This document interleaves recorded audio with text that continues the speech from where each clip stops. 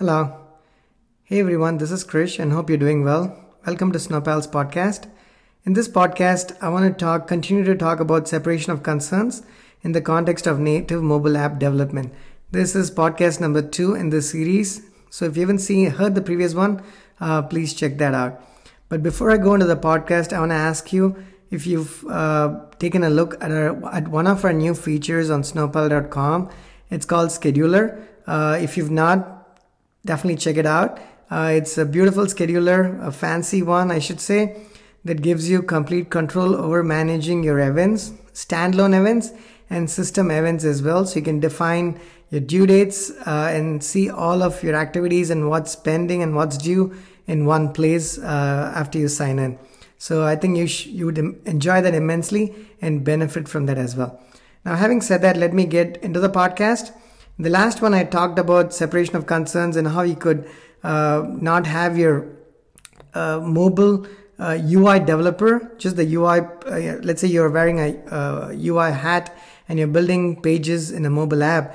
At that point, how can you not be worried about the API integration? That's what we talked about in the previous podcast. In this one, I want to drill deeper and talk about one way of going about doing that. Let's say I am building this new screen and I need to call a method, and what that method does which API it integrates with in the backend is not my concern, as we discussed as in the previous podcast. But I call the method, I call it with some params, and then it gives me a response, which is essentially a deserialized object, and I'm able to go about merely building my screens. Now, to create that separation, what had to happen? What is one way you could do it? Let's talk about that. Now, each of these, in that layer that integrates with your backend, we're going to talk about that specific implementation right now, right? So I'm just going to not be the UI screen developer at this point and talk about how I can do something correctly or well enough so my UI developer within the mobile app can be focused on what they are actually doing and not about the rest of the integration. Now, let's say in our case, we have hundreds of APIs that serve multiple clients. One is our web client, one is the mobile web client, and there is a native app client as well. Now, there could be changes that happen in the backend. Maybe the structure of the response changes. Maybe the stack changes and some other things change, or maybe none of those change, but the attribute names change. Or there are other semantic changes to the responses. It could be one of many things. And then when it comes to these hundreds of APIs, they are get APIs, HTTP gets, HTTP puts, patches, deletes, posts, and whatnot, right? So there is a variety of APIs. The path is different. Say you have RESTful APIs and you could have graph APIs. You could have a combination of them as well. So each of them is different in all possible ways, right? The spec is different, meaning the URL, the API path is different. The query string params are different. Whether what it accepts, the headers, the security headers, authorization, there could be a lot of variations. Now, when you're implementing not implementing the APIs, but you're implementing the aspect of the mobile app that integrates with these layers, you want to keep that as loosely coupled as possible. And what I mean by that is my method that serves as a facade to the mobile screen developer should not, of course, if I'm building the screen, I don't even know that it integrates with the backend API. But even the person who's implementing that piece of the puzzle in the mobile app shouldn't have to worry about whether it's a get or a put or a post or a patch. Because if they did that, their code's going to start looking ugly and it's going to be pretty redundant. Now, how can you do this? One way you can do it, and that's, I tried out a few different patterns.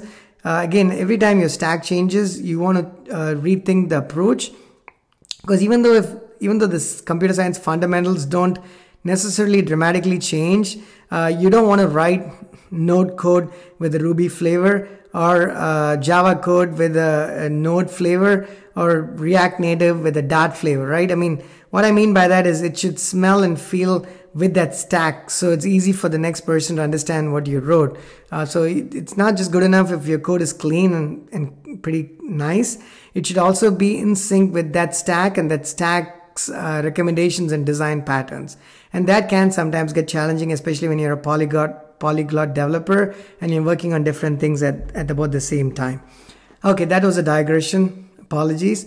Now back to what I was trying to say. Now you're building this layer that sits in between your actual backend or third-party services and your mobile UI screens.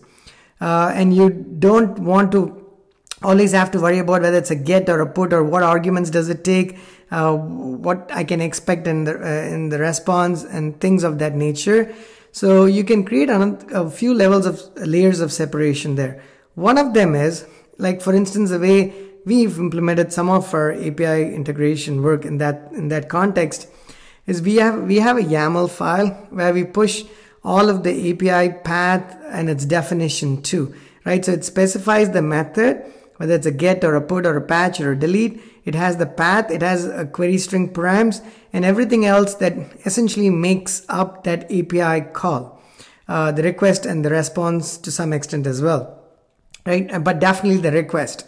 That way, when we are implementing the APIs, we can just consume the YAML, right? Not worrying about what that is, and dynamically construct those API requests. So the YAML is going to tell us whether it's a get or a put, and it's going to tell us what the path is going to look like and what the query string params are. And it also contains the actual mapping between the string, the attribute names used in the actual backend.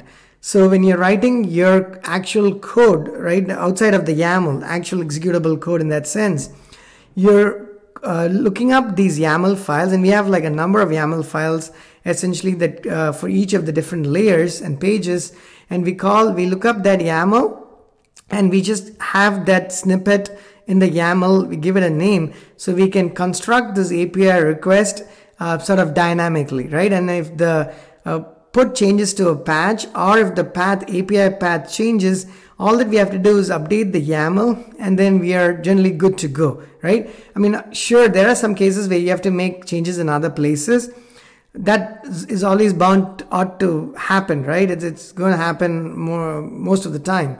But you want to minimize the number of times it happens. If it has to happen 100 times, you want to try and make it 50 times. And if it has to happen 50 times, you make it 25 times, right? You get the picture. So you want to create these layers of separation. So each layer within your app actually is independent from the other. Because when we talk separation of concerns, or when we talk different tiers and distributed architecture, I feel like we think slightly bigger in terms of the bigger picture where, hey, I have a number of apps that make up my platform or my suite. And then how do each of those apps talk to each other, and whether I have a bus or what integration layer I have in between, and all of those things, right? Which is completely unrelated to what I'm trying to say here. Even given a smaller problem, a much scoped down problem, there are still separation of concerns, right? You need to make sure those separations are there. If not, your code is going to become tightly knit, and it's going to start looking more like spaghetti code.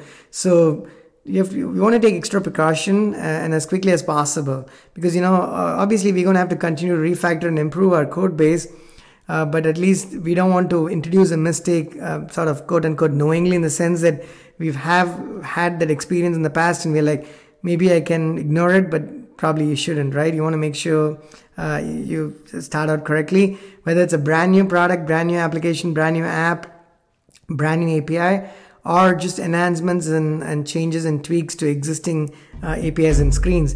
You still want to give it the same amount of respect in terms of how can I do this better? How can I keep the separation of concerns is just one aspect of software development, obviously, but I'm just trying to focus all of this podcast in that particular item. There's more for me to continue with this design pattern, but I'm close to the 10 minutes, so I'll pick this back up in podcast number 3 in this series. Thank you.